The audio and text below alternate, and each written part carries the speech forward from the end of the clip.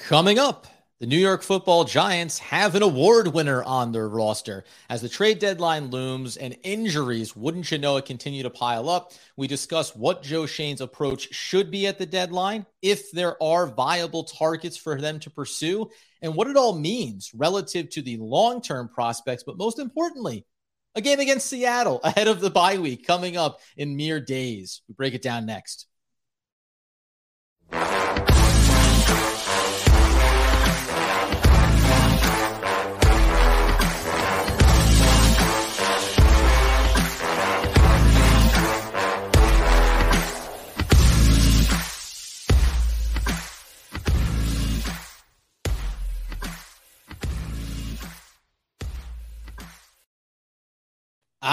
Yes, friends, it's OGP, the One Giant Podcast, where we are your hosts. Over here, Adam Arbett, breaking down the Brooklyn Nets for better or worse on the Locked On Nets podcast with my boy Doug Norrie. And yonder there is the season generational ticket holder, the healthy, wealthy, and wise, live from the West Coast, Mr. Andrew Makowitz. Just like you thought going into both the NFL and the NBA seasons, you expected the Giants to be 6-1, winning all these awards, and you expected the Brooklyn Nets to look like their starting five is the worst efficiency of any starting five in the league. Like you had that pegged from the start, right?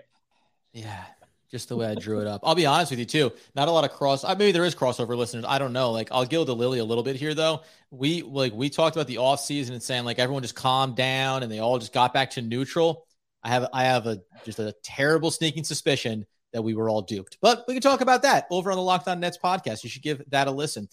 In the meantime, though, for the New York Football Giants, for the positive vibes around the New York area, the Giants are 6-1. And Daniel Jones, as I mentioned, we'll talk about this back on the back end here. But bottom line is, in a league where the QB talent is not always up to snuff this year, Daniel Jones went out, threw for over 200 yards, ran for over 100 yards, and was named the NFC Offensive Player of the Week. I think deservedly so. I mean, we talked about it coming out of the game, his best performance, I think, of the season to date.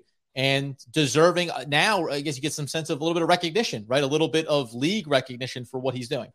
Well, the funny thing is that like the national media still like has their corner, which they sit on, which is like Daniel Jones isn't good. Daniel Jones doesn't throw the ball. The Giants are protecting him at all costs. And it's like, okay, Dan Orlovsky on ESPN is a perfect example. He's like, they are winning almost in spite of Daniel Jones. He's like, they only threw one pass in the fourth quarter against the Jaguars, so clearly they're protecting him.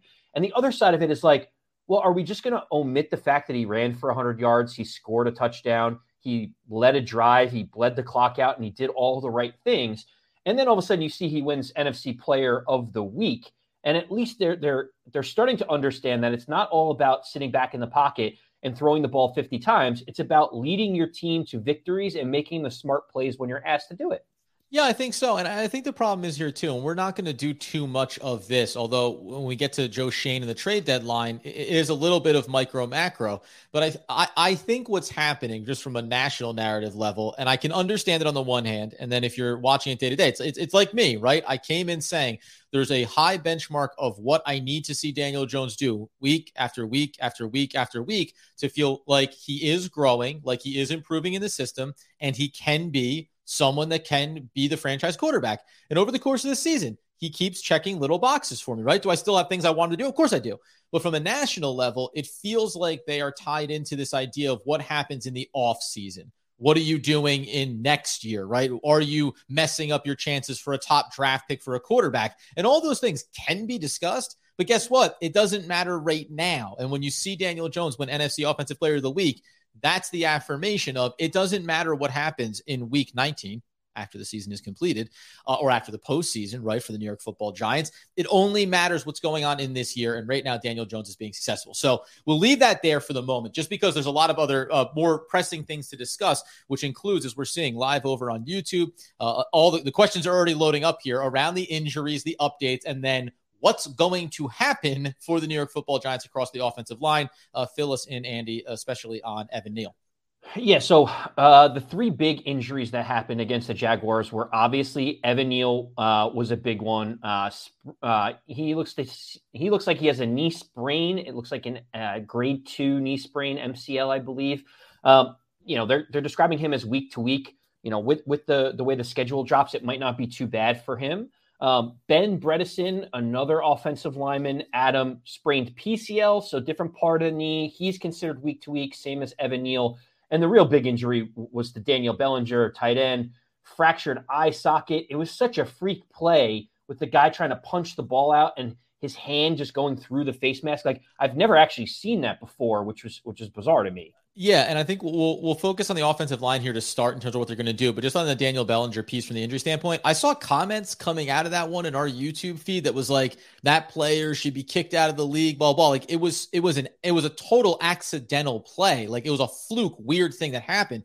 It looked completely insane, and we hope that he's going to be all right in the long term. But it was it was a weird incidental fluky play. So I didn't understand why people were calling for the heads of someone. It'd be like saying, you trip over my foot passing me on the subway and you look back and go, I might have to kill you. Anyway, the point being on the offensive front here, though, and then we will get back to, because I know you have a perspective when we get to Joe Schoen and what you think we should be looking at here when it comes to the trade deadline.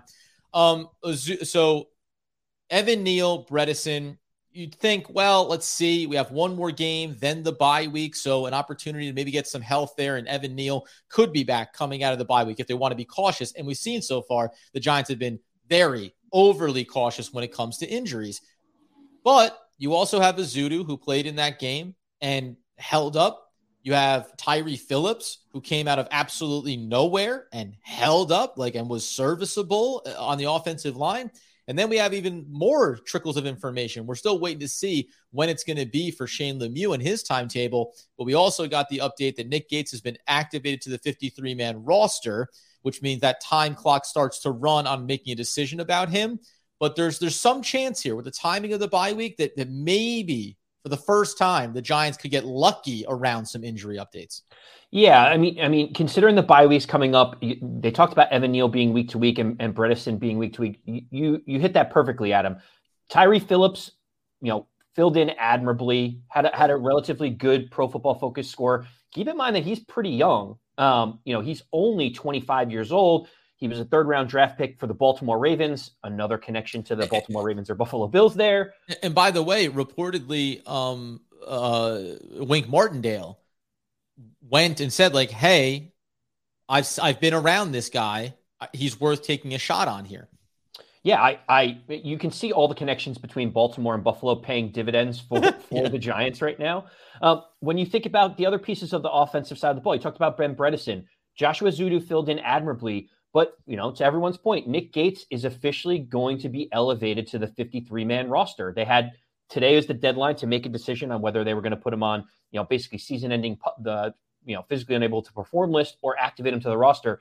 They're activating him. And I know, Adam, after 7 surgeries, we feel the same way that, everyone else does.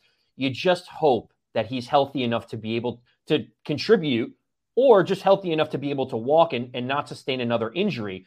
But with guys like Shane Lemieux coming back, with Nick Gates looking healthy, it doesn't necessarily feel like the Giants have to do anything knee-jerk reaction-wise like the Jets had to do with Breece Hall and trading for James Robinson. The Giants could probably stand pat on the offensive line front, play this game against Seattle, go into the bye week, and give yourself a little bit of breathing room to actually see what you have on that line. Yeah, I think you're fine to do that. And we know Feliciano has dealt with some injuries as well here. Andrew Thomas even had little concerning moments right around the ankles and the places that he's had surgery before. But to your point, going out and making a dramatic move, you could say now Ezeudu hasn't been perfect by any stretch. We know in run protection, he looks very effective. In pass protection, it's a mixed bag. And I think that's saying at best, he's a mixed bag, but especially on the interior of the offensive line, if right now you're talking about, even with the injuries, Bredeson, Feliciano, and Glowinski, and now you say, well, Shane Lemieux, Ezeudu, Nick Gates, and just putting them into that mix there, you start to feel at least confident that, hey, we can rotate guys here and survive, not just through the short term and into the bye week, but the remainder of the season, and feel pretty good about it. So that part of it I agree on. When we talk about then, this is interesting because it'll tie into now Joe Schoen and what should or could be done at the trade deadline.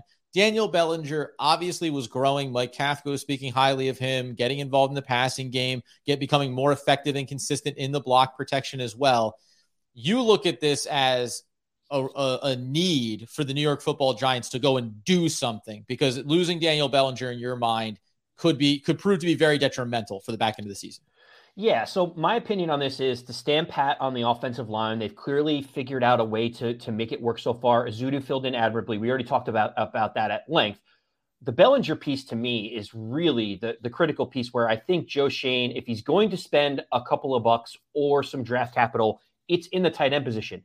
One, because Bellinger was such a key part of this offense. I think he's 15th or 16th in all of the NFL in receiving yards for tight ends. He was Daniel Jones's security blanket.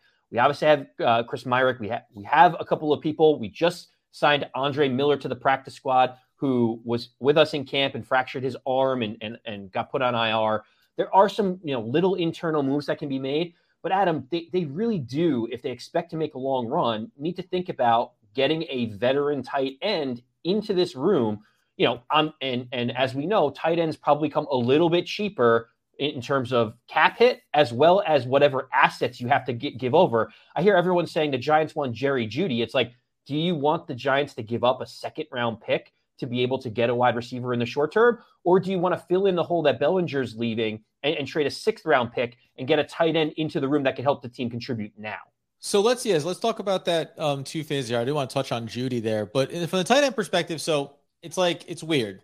On the one hand, you see how Daniel Bellinger was growing in value to this team, and you say that's why you need to go out and get somebody. The other side of it, now that obviously we're high on him coming out of the draft, but you look inside of it, we know, as you mentioned, Hudson, Myarick, they've combined for 11 catches for 72 yards. Oh, sorry, not even 11 catches. That's targets. 8 catches for 72 yards between the two of them. Now, 16 catches on 18 targets for $152 for Daniel Bellinger. The loss is obviously real. And also, I go back to the start of the season when it was one play, it's Daniel Bellinger. Next time, it's Myarick leaking out of the backfield. Then all of a sudden, Tanner Hudson catches a pass. I'm not saying that the upside or the value or the consistency of these other tight ends is going to come to where Daniel Bellinger was, but I feel like I have the reference point of the offensive system can use anybody. Now, the position becomes more valuable when it's Daniel Bellinger. And if that's if your stance is the tight end position is more critical to the offensive success overall, then I could understand going out and getting it. If it's that Daniel Bellinger specifically had become more important, then I'm kind of okay with it because you're getting Wan'Dale back into the fold now, right? You're going to see maybe it's Miller that comes up. He was looking like he was making that transition in the offseason. So I tend to lean on the effectiveness of the coaching staff has always been like, well, looks like you're my guy. Okay, going over this way. And we can see that evolution. And though I cannot put any stock in this, the glimmer of a shimmer of a shadow of a possibility that Kadarius Toney plays at some point, you're going to have other weapons and other ways to go about attacking. Yeah, I agree with that. We should get reinforcements in the wide receiver room. We don't know what Kenny Golladay is going to do. We don't know if he's going to play another snap for the Giants, but he is a possibility after he gets healthy. You mentioned Kadarius Toney. There are a few guys in the wide receiver room that the Giants can look 2, 3, 4 weeks out and say maybe they can contribute in some regard. In the tight end room, Adam, to your point, Daniel Bellinger was also good in the blocking game. Obviously, we want to continue to have Saquon Barkley keep going. But Chris Myarick and Tanner Hudson are not the wide receiving or pass-catching threat that Bellinger is. And I think they do need that kind of dichotomy in the tight end room in order for Daniel Jones to continue to be successful, because we're already down wide receivers. If we don't even have the ability to have a threat at the tight end position of catching the football, it feels like you're taking another weapon away from Daniel Jones in his bag of tricks. Oh, of course. Yeah, there's no two ways around that. Quick side note, and then I want to get back to the Jerry Jeudy piece and obviously Joe Schoen and what he might do. I will just say, because I don't even know if we actually covered this because the timing of when it happened and when we were doing episodes. Ojulari has been placed on injured reserve with a calf ailment. And, you go down the list here. We know he's second round draft pick, but a hamstring strain suffered during the workouts in training camp. That landed him on the reserve non-football injury list at the start of camp. And now we have this ailment keeping him out. I'll just say, remember, go back to when he was drafted. Injury is what had him fall, and the Giants felt like they went and got a steal. And then you watch what happened last season with him as a rookie, and it was definitely a steal. But now here we are, right? I mean, even just short term, I'll stay short term. We'll worry about the big picture later. you're losing a key piece here on your defensive side of the ball. And the hard part about it is when you go inside the injuries for the New York Football Giants, we have to acknowledge that Oshane Ximines has also been questionable here, that you had to bring up players from the practice squad this past week. So, the waves keep coming here. I think it's critical now that Kayvon Thibodeaux, Leonard Williams, Dexter Lawrence, knock on wood, that they all stay healthy in the second half of this season. Because I don't think you can afford to lose a key piece like that again over the back half here. It's just, I know they've been winning games and Wink's been doing an excellent job, but at some point, losing your top end talent, it does come home. Yeah, and the tough part is the Giants are bottom third in the league in sacks. There's a couple teams behind them that had a bye last week, so that's why their numbers are a little lower too. The Giants are not really getting as much pressure on the quarterback as they have been in past years. You'd expect more pressure coming from Wink Martindale's blitzing scheme. It feels like that defense has kind of been holding on for dear life. It shows how important the defensive front has been for the Giants, because Leonard Williams and Dexter Lawrence are basically doing everything in their power to manufacture pressure, because we haven't really gotten anybody on the edge. Your point, Ojulari was out. Kayvon Thibodeaux has been out. When Quincy Roche was in there, he wasn't getting as much pressure. Oshane Ximines has kind of had a couple different times where he showed flashes. But really, Adam, the defensive side of the ball, they haven't been able to get pressure. They're going to need to. I actually like the Ojulari move going to IR. Let's get him healthy. With the bye week coming up, you basically are finding a way to, get him extra rest without him missing too many games. Let's get everybody healthy and see what we have after this. Yeah, and to your point, I keep coming back to, and we'll see Kenneth Walker III. We're going to see him in this upcoming weekend here with Seattle. I think that's why you've seen some of the struggles in the run defense for the New York Football Giants, to say nothing of what they've lost to the inside linebacker position. But you're asking the defensive front, Leonard Williams, Dexter Lawrence, even Kayvon Thibodeaux, right? You're asking them to do a lot of things to mitigate some of the areas of risk. I think what we're seeing is it's coming at the suffering of, can we get home as frequently as we'd like to? The beauty of it is they've been able to get home when it matters most, in late game sequences when you need to shut down a potential comeback drive. The Jerry Jeudy piece, then, I just want, because you brought up his name, and I know that's getting thrown out there now because obviously Denver's turned into a dumpster, as we all knew it would. As everyone who was drafting in their fantasy league, like me, and took Russell Wilson, obviously knew, and then got Jerry Jeudy, because you always want to go ahead and stack your players. We knew it was going to go this way. I like to lose. That's why I drafted them.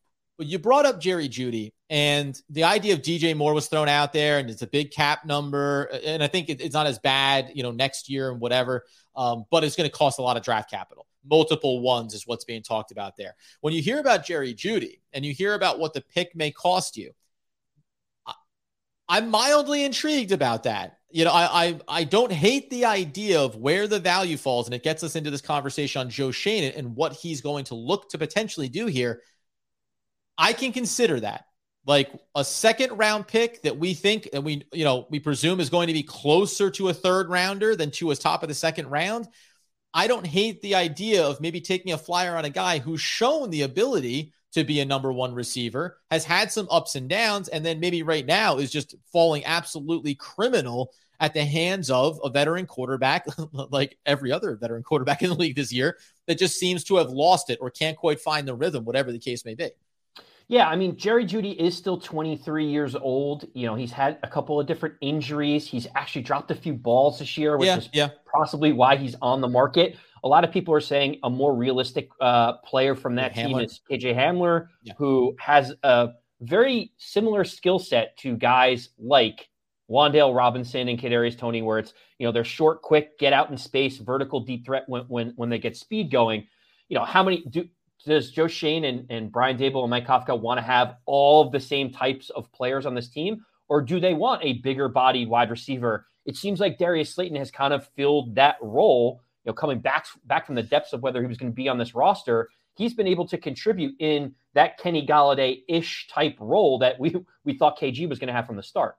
Yeah, and even think about it though. And you mentioned Hamler, and by the way, it's almost like it's like the sliding scale, right? Do I want? I mean, like I said, I'd be willing to like have the conversation, but if you're talking about a second round pick, and then you go or Hamler for a fourth round pick, right? Like, hey, there's a scale here that you go and you look at. But you mentioned about the positions. Remember, like as of right now, and it's almost like you can see it. As of right now, no Kenny Galladay, no Kadarius Toney. So yeah, you have these smaller ish, Richie James, Wandale Robinson. Okay, but you have David Sills, you have Marcus Johnson, you have Darius Slayton. Now, I'm not putting the label on any one of these individual players outside of Wandale and saying like, haha, look what we have. But also, when you're looking at the market, I think it makes sense just to say like, yeah, if I can get another shifty guy, that means that he enters into that fold. And I think you're always looking maybe to be pressing Richie James for reps here because I don't think this has ever been the designed role for him on this team, right? Likewise with the guy on the outside. David Sills, we didn't expect this. And if it takes some pressure off potentially and some defensive eyes off of Darius Slayton, maybe it helps you balance things out a little bit. So it's as much about functionality in the system as it is about the player and the skill set itself. Yeah, I was looking at Pro Football Focus. They have some proposed trades. They said Jerry Jeudy for a second and a fourth might be where they're targeting, which feels like a lot for an inconsistent player. They have about the same amount of trade asset and trade value for a guy like Chase Claypool as well of the Pittsburgh Steelers. Adam, I know you were really high on him coming out of Notre Dame. He's another guy. These just feel like the types of moves that the Giants just aren't going to make the big splash move. Like the way that Joe Schoen has kind of sat back and said, let's all take a deep breath and not make any of these knee-jerk reactions when someone gets injured or whether our record dictates what we are. Doesn't it feel more like it's going to be a complimentary late round pick to be able to shore up one of these? It's not going to be a marquee first round guy in the middle of the season. No, and again, unless you're Joe Schoen and you look back, remember he was in the scouting departments, he was working, looking at players. So if you can go back and you say, hey, Chase Claypool, this was my grade on him, and if we're talking about getting him for X and Y, I think that would be a steal for us. Likewise for Jude or any of these players. If you think that, great. The other problem is going to be where are they in their contracts, right? They're going to be coming up for deals, and where do you want that timeline to look? We're seeing comments over on the live YouTube about going to the draft for that, where wide receiver is usually a deep position. You can find the talent. I believe in that. And to your point, I also think, and I mentioned this before, Detroit Lions, Reynolds, wide receiver, a guy that nobody really cares about, and you could probably throw a late round draft asset and say, this guy could come in and legitimately shore up a position without really creating a lot of chaos. Last year of his deal, you're not going to have to give up a lot. There's an opportunity there. That's what I think Joe Schoen should be looking at is, hey, where do I make moves in the margins? Because remember, the Giants don't have a lot of cap space or a lot of assets to work with here. So they need to be prudent about how they approach it. Yeah, and when we think about the tight end room, we talk about different names. Obviously, you've heard in Miami, Mike Gesicki. Can I go ahead and just spit on that real quick? What are they talking about? He wasn't a big part of it. Then over the last couple of weeks, he's caught 14 balls. Tua just got back on the field. They're like, it'd be really good. Here you're competing for a division. Why don't you go ahead and send your tight end? I couldn't understand that. He's also on a 1-year, $10 million deal. So, the Giants aren't going to be players for Mike Gesicki, but the Dolphins, to your point, he's caught 3 touchdowns in the last few weeks. He is a key contributor. So that's why when people throw out these names, it doesn't really make any sense for the Dolphins or the Giants based on his contribution to the team and his cap space, the cap space for the Giants. There's other guys that I look at that are maybe a little bit more around the fringe. I could see someone like Cole Kmet of the Chicago Bears. If they start falling out of contention, he was a high draft pick, but really hasn't performed. Do they start selling off some of these pieces? Right, but I don't hate it because this is what you have to do. You got to live on the fringes and you got to look at teams that are bad. But do I want now I want to bring in an unproven tight end? That's, I think, the problem here for the Giants and why we talk about Joe Schoen just from a high level of what are you going to go to try to do? We don't have a lot of money. We don't want to give up a lot of assets. We're going to go after guys that are kind of falling off or guys in their last years of their contracts. You're going to be limited in where you can look here. And I'm not saying it might not be value there, but I don't know. You have to give up something to get him, right? You have to give up something to get this tight end. And at that point, is he exponentially better value inside the system than Tanner Hudson, than Myrick? And it's an honest question. It's not a declaration. Well, Kmet was very highly regarded, another Notre Dame product. He's caught for over 1,000 yards. He has 12 catches on the year. he was drafted by the old regime. GM Ryan Poles has come in. It's good. He's like, this isn't my guy anymore. They may start selling for pennies on the dollar if the Bears start faltering. He's one of those names I think about. The Colts look like they're in a fire sale. It would be really hard to manipulate the cap. But Mo Alie-Cox is another name if you're going to move up the list a little bit. He's signed through next year with like a $4.5 million cap hit next season. If he looks like he's a guy that can contribute this year and next, maybe that's about as high as they would go, knowing that the Colts just drafted Jelani Woods out of Virginia. They have their tight end of the future. If they're in a fire sale, they're benching Matt Ryan. Maybe they get rid of someone like Mo Alie-Cox. Yeah, he was a guy that because he re-upped ahead of either this offseason or the previous offseason. He went back with the Colts. So he was a guy that I liked. He's a more athletic tight end, right? More of a pass-catching tight end. And to your point, and that's almost – I'll even double down on that when we talk about we love the mold of Daniel Bellinger, and everyone makes these comparisons because the Giants have had these kind of guys. They're all different in their own right, but the bosses of the world. Some people go all the way back to Bavaro, right? The mentality, the build, the whole thing. Also, if you've got guys on there like a Myrick, who's more of a body and adding him onto the offensive line and trying to keep him in the block and stuff, and you're having a depleted wide receiver core. A little more athletic pass-catching tight end might not be the worst thing to bring into the mix here. Mo Alie-Cox would make a lot of sense. I think it's tricky, again, when we talk about this cap room. This is what brings us to the global conversation here. It's like, what should Joe Schoen be doing here when it comes to the trade deadline, where they stand right now, and what it could look like if you risk something, quote unquote, in going to make a move, or you don't? And do you see a suffering on the back end of it? We saw a team like the Dallas Cowboys. They went out and got Jonathan Hankins from the Raiders, teams that are ready to push the button. We saw, and this isn't about the division, but we saw Robinson go from Jacksonville to the Jets across the stadium. Like, they lost their star rookie running back. They said, we got to go get somebody right now. We're not going to lose steam. Do you think that Joe Schoen and the Giants have changed their perspective on this season and how it impacts what they do at the deadline?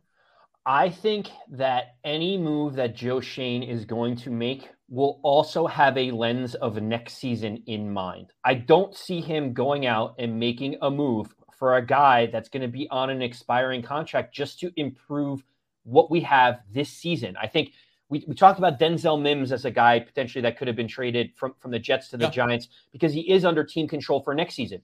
I pointed to Mo Alie-Cox. He's a great run blocking tight end, ranked 6th in the entire league in run blocking last year. He's signed through next season as well. Any move that Joe Schoen is making has to be, let's improve this team, but continue to build upon it for next season. It's not going to give up a future asset just to put a Band-Aid on something for this season that doesn't really help us long term. And let me, because you noted this here we have our little sidebar conversation where we're running down notes. Mo Alie-Cox, one of the things I liked about him, I'm labeling him as being athletic and a pass catcher, but as you noted, a blocking grade of 71.4 last season, ranked 6th at the tight end position. So you talk about a guy that can do both things and a guy that can help the offensive line if it's struggling at times, and a guy that can also be a safety valve for Daniel Jones. It's a really nice target if you can make the money work. To your point about Joe Schoen and what they do here, like I don't think fundamentally anything has changed for Brian Daboll and the coaching staff, and more specifically for Joe Schoen, right? Down on the field level, you want to win games. You want to be competitive. You want to be going for it when you're 6-1. Also, with the cap restraints, with all of you're still going to see turnover on this roster as you get into the offseason. You still, even as Daniel Jones is having a great season for himself, you're still evaluating him, right? Regardless of how we feel about him, the season he's had, fans that hate me for how I talked about him coming into this year, you're still in the evaluation process with him.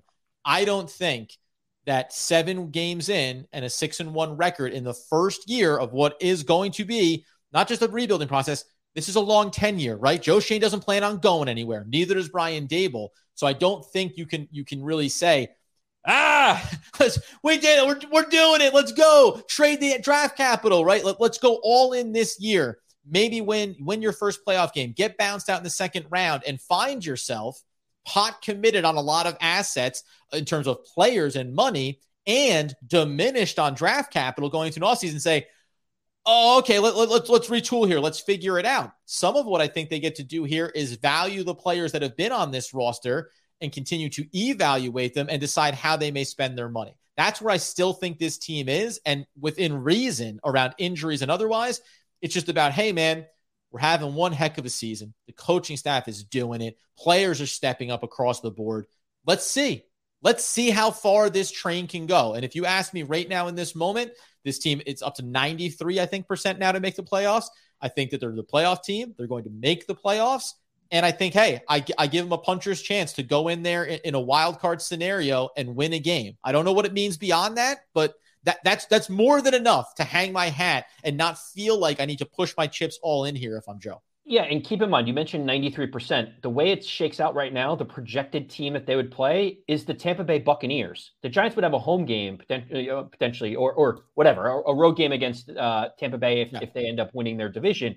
But like Tampa Bay hasn't looked great. So when you think about the Giants, the Cowboys, and the Eagles looking like perennial playoff teams with how they've played so far this year, the Giants have the ability to win a playoff game when they get in and make some noise. But to your point, they are ahead of schedule. They shouldn't sell anything short for how they want to build this thing to be sustainable. And that's really what Joe Schoen is looking at, is how to sustain this, not just, oh, will this give us a boost in week 12? It's how do we continue to get this roster better and better so we can compete for championships year in and year out.